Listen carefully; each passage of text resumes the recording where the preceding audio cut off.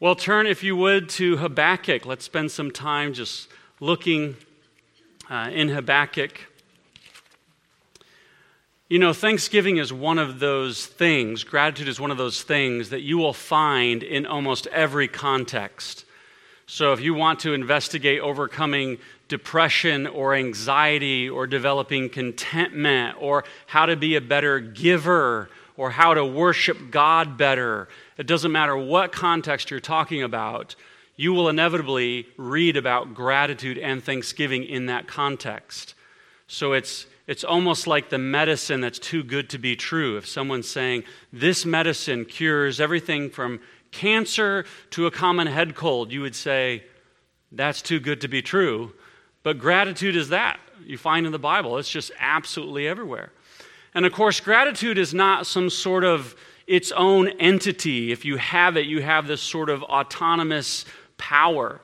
Gratitude is a mindset of faith. It's a heart of faith where the Christian with gratitude understands, I do not deserve the grace of God, but He has saved me, He has forgiven me, He has made me His child.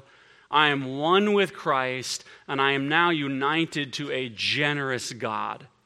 And because I'm united to a generous God who is overabundant in all His blessings and grace towards me, then obviously I'm going to be a person marked by gratitude and marked by thankfulness.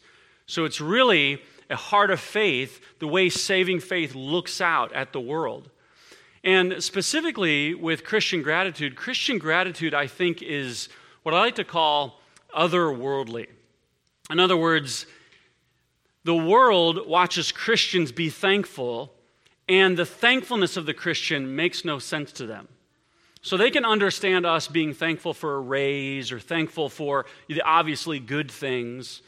But the Scriptures are filled, as we're going to look at tonight, the Scriptures are filled with bad things happening to people and believers giving thanks to God for those bad things.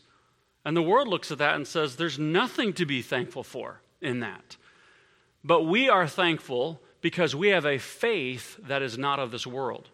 We have a faith that comes from a sovereign God who stands behind all things, both good and evil, working all things together for the good. And so the gratitude for the Christian shouldn't be something that's just completely in lockstep with the world's gratitude, but should be something that looks very strange and very different in the eyes of the world. And I think Habakkuk is a great example of this. And I'm going to read sections of Habakkuk this evening, and we're just going to kind of move through the whole book. I'm going to give you kind of a summary and an overview of the whole book. But I think Habakkuk is a great example of this. The book of Habakkuk was written sometime shortly before the first Babylonian invasion of Judah, which happened at 605 BC. And the events that were taking place in the government was that Josiah, who was a godly king, just died in battle, and he was replaced by the wicked king, Jehoiakim, which would be something like going from George Washington to Mussolini. He's just undoing all the godly reforms. I mean, we love to read about the reforms of Josiah. Look at that reformation. Look at these new laws, new policies. This is just a wonderful time to live under the reign of Josiah. And then he's dead, and this Jehoiakim guy comes in, and he's a wicked man.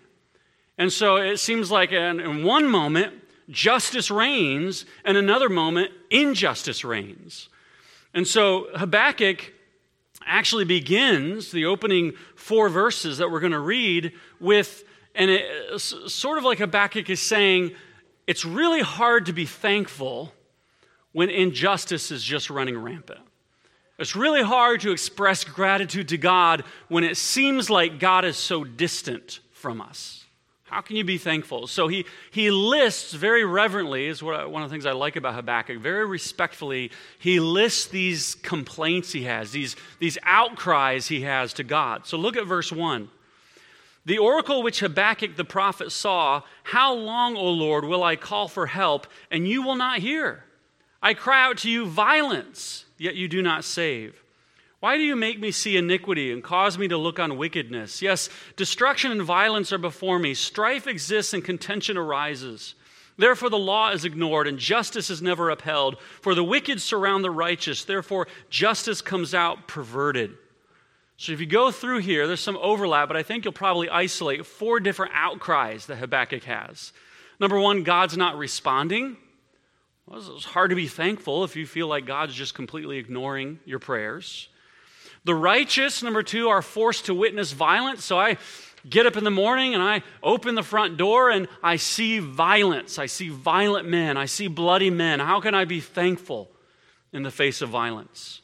And number 3, injustice is rampant. You know, you're dragged off to court and that's okay, I'm innocent. The law's going to defend me. That's what the law's there for. And instead you're condemned. And so justice is completely rampant. And then the 4th outcry, righteous are oppressed.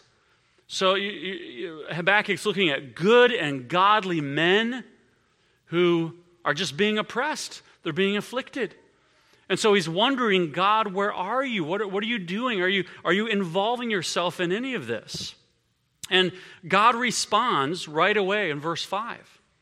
And look at what God says. God says to Habakkuk, look among the nations, observe, be astonished, wonder, because I am doing something in your days you would not believe if you were told. For behold, I am raising up the Chaldeans. There's your answer. I am doing something about this wickedness, Habakkuk. I'm raising up the Chaldeans. It's an older name for the Babylonians. That fierce and impetuous people who march through the earth to seize dwelling places which are not theirs. They are dreaded and feared. Their justice and authority originates with them. Now that's a reason to be afraid of someone. Who's the source of your authority? Oh, I am. I define what's right and what's wrong. So God's telling Habakkuk, I am doing something. I'm raising up a nation that is even more wicked than Judah is, and they're going to come in and they're going to judge the oppression and the wickedness that is taking place. There's your answer, Habakkuk. Now, it's hard to imagine anyone receiving this answer from God and saying, oh, thank you, God. That is just such great news. So you're going to take our wicked government and judge it by replacing it with a more wicked government. I mean, that is reason for Thanksgiving. You're going to take our wicked president, our wicked vice president, and replace it with, a Vladimir Putin and a Kim Jong-un. Man, that's just great news. I mean, you're going literally from bad to much, much worse. But that's God's answer. God's answer is, I'm dealing with this by raising up the Chaldeans. And so Habakkuk's going to respond to this. And you look down at verse 12, Habakkuk begins his response to God's response.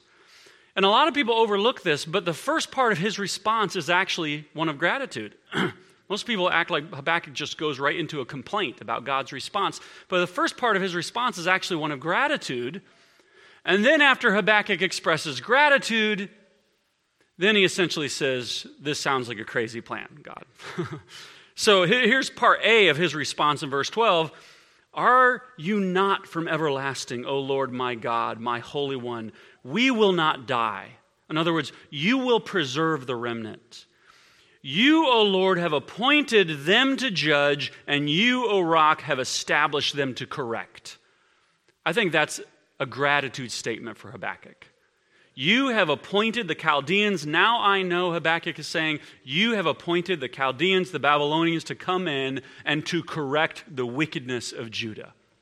And that's a good thing. But, as he's going to say, how can you correct evil with the greater evil? Look at verse 13. Your eyes are too pure to approve evil, and you cannot look on wickedness with favor. Why do you look with favor on those who deal treacherously? Why are you silent when the wicked swallow up those more righteous than they? Why have you made men like the fish of the sea? Like, he looks over the earth. Humanity is like a bunch of disenfranchised schools of fish just wandering about without a leader. Like creeping things without a ruler over them, the Chaldeans bring all of them up with a hook, drag them away with their net, and gather them together in their fishing net. Therefore they rejoice and are glad.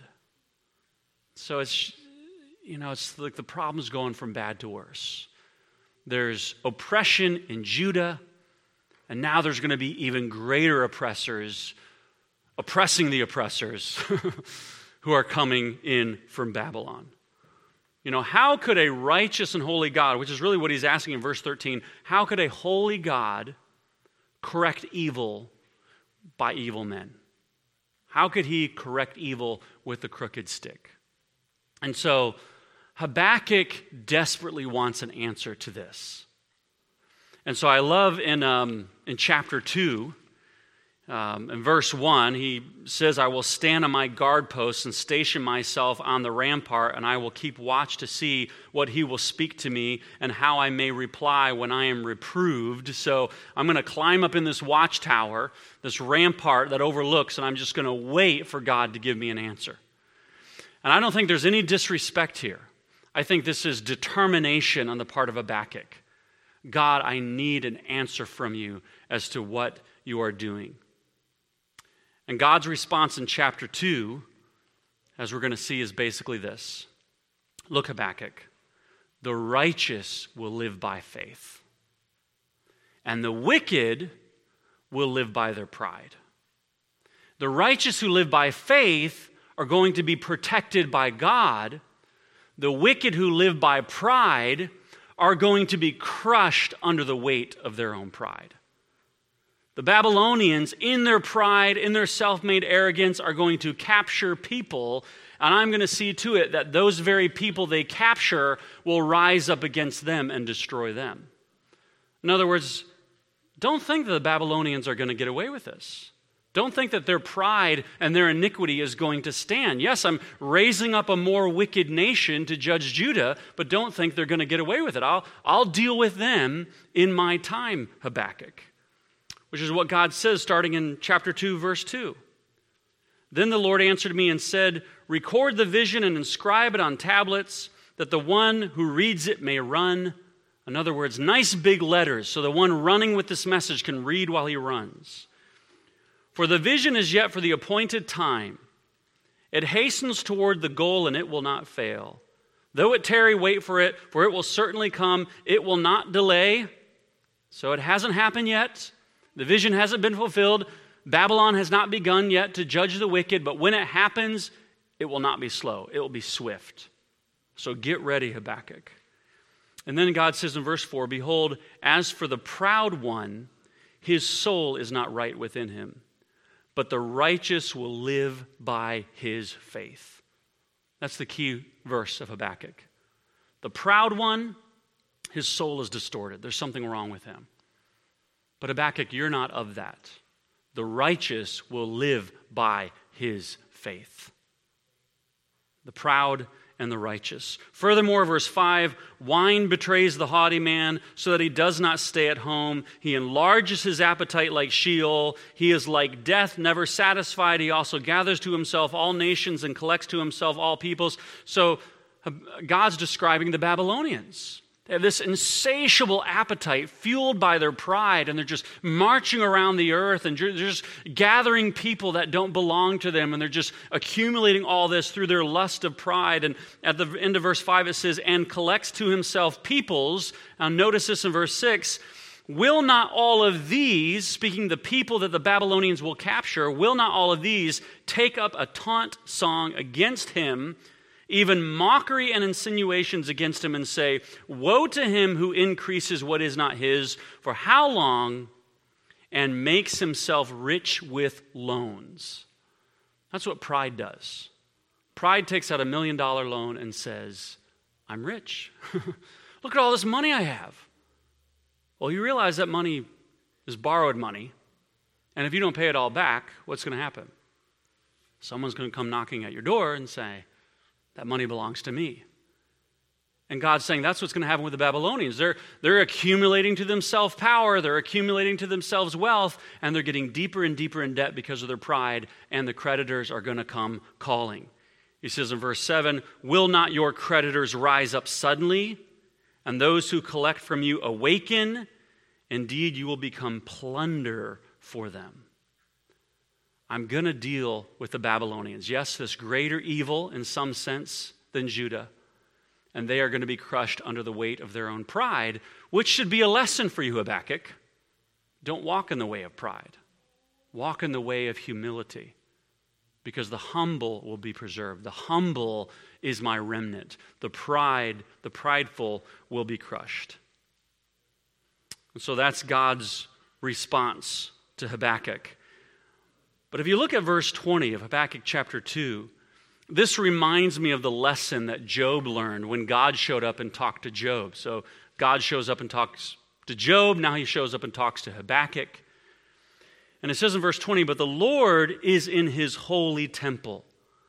Let all the earth be silent. At any given moment, really, that's all God ever has to say to us, right? God, what are you doing? I'm in my holy temple, be quiet. I'm holy, I'm absolutely sovereign, so you better believe I care more about evil than you do. I care more about injustice than you do. I love the victims of injustice more than you do. I'm more detailed and intricately involved than you could possibly imagine. I reign from my holy temple. Let all the earth be silent. And that is always the best reason to give thanks to God. And be silent reminds me of Job placing his hand over his mouth, right? God's spoken, I'm just going to back down. Let me be and stand silent before God. Now, still, as clear of an answer as that is, I don't imagine most Christians, if they receive that answer from God in a counseling room, would walk away and say, well, that calls for a Thanksgiving dinner. We're being oppressed. God's going to find greater oppressors to judge the oppressors, and, we'll inevitably get dragged off into captivity, but God is in his holy mountain. Let all the earth keep silent. That's reason for gratitude. I don't think that would work for a lot of people, but why does it work for Habakkuk? That answer is sufficient for Habakkuk because Habakkuk is a man of faith. If you don't have strong faith, when God gives you an answer to suffering, it's not good enough and you keep hunting for an answer. But when you have strong faith and God says, this is my plan whether you like it or not, and by the way, I'm sovereign reigning in my holy temple, the man of faith, the woman of the faith says, that's all I need. Thank you, God, for that. Thank you. And so look at Habakkuk's ultimate response here as we close. Look at verse 16 of chapter 3. After God responds, he tells Habakkuk what he's going to do. He reminds him of his sovereignty. And here's Habakkuk's response. I heard, and my inward parts trembled. Now this tells us that gratitude doesn't mean you just have to feel rosy and happy all the time. Habakkuk is distraught by the news of the Babylonian invasion. My inward parts trembled. At the sound, my lips quivered. Decay enters my bones, and in my place I tremble because I must wait quietly for the day of distress, for the people to arise who will invade. God's answer means I have to wait until there is a violent, bloody invasion that takes place. That's hard. Maybe it's something similar to doctor just gives you a terminal diagnosis. You can find gratitude, but it's still hard. Apart from a miracle, apart from God changing things, you're still looking at that deadline that's approaching. So Habakkuk's got to wait for that. But then look at this determination in verse 17. Though the fig tree should not blossom, and there be no fruit on the vines, though the yield of the olive should fail, and the fields produce no food, though the flocks should be cut off from the fold, and there be no cattle in the stalls. So basically, you summarize all that, he's saying, even if the cattle doesn't produce offspring and the crop doesn't produce a harvest, Now, the promised land was known as a land flowing with what? Milk and honey. Milk comes from cattle. Honey comes from bees. Bees come or thrive under the pollination of crops. So milk and honey, crops and cattle. What's Habakkuk saying? No more milk and honey. No more land of blessing. Even if the promised land becomes a barren land. Verse 18, yet I will exult in the Lord. I will rejoice in the God of my salvation. The Lord God is my strength. Remember when God described the Babylonians as their strength originates with them? That's not going to go too well because it's built on pride. Habakkuk says, the Lord is my strength, and he has made my feet like hinds' feet. I remember years ago when I was in Israel seeing an ibex just sort of scamper up the side of a mountain. And it was that really shaly stone that if you or I tried to climb up the side of the mountain, we'd just keep sliding down it. Or if we did, we'd be exhausted by the time we got to the top.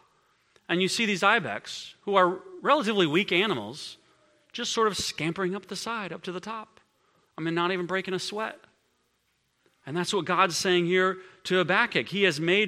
Habakkuk's saying to God, he has made my feet like hinds' feet. God is going to help me overcome whatever mountain stands in my way by faith and makes me walk on my high places. For the choir director on my stringed instrument. That's an interesting end. I'm going to turn this into a song of rejoicing, a song of thanksgiving, even if I have to do it through determination, because things are going to get so bleak and so dark, there's going to be no fruit on the vine, there's going to be no cattle in the stall, we're going to have different governors and even more wicked governors than we have right now, but I'm going to determine to rejoice in God, my salvation. And so this tells us that Thanksgiving is not seasonal, right? I mean, we celebrate it seasonally.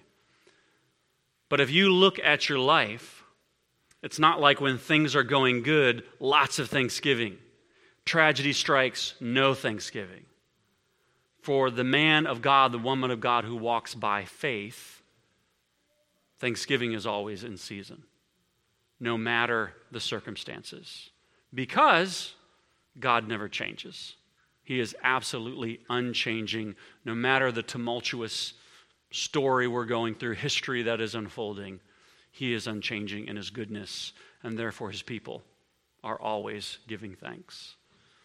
Let's pray. Heavenly Father, I pray that you would continue to give us the spirit of Habakkuk.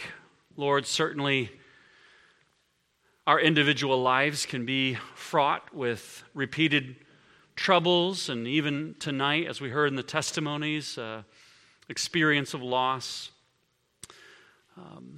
But Lord, to compare ourselves to even Habakkuk's day when the whole world seemed to be on fire and everything was falling apart, to see his expressed determination to accept your answer and rejoice in your goodness is an example to us.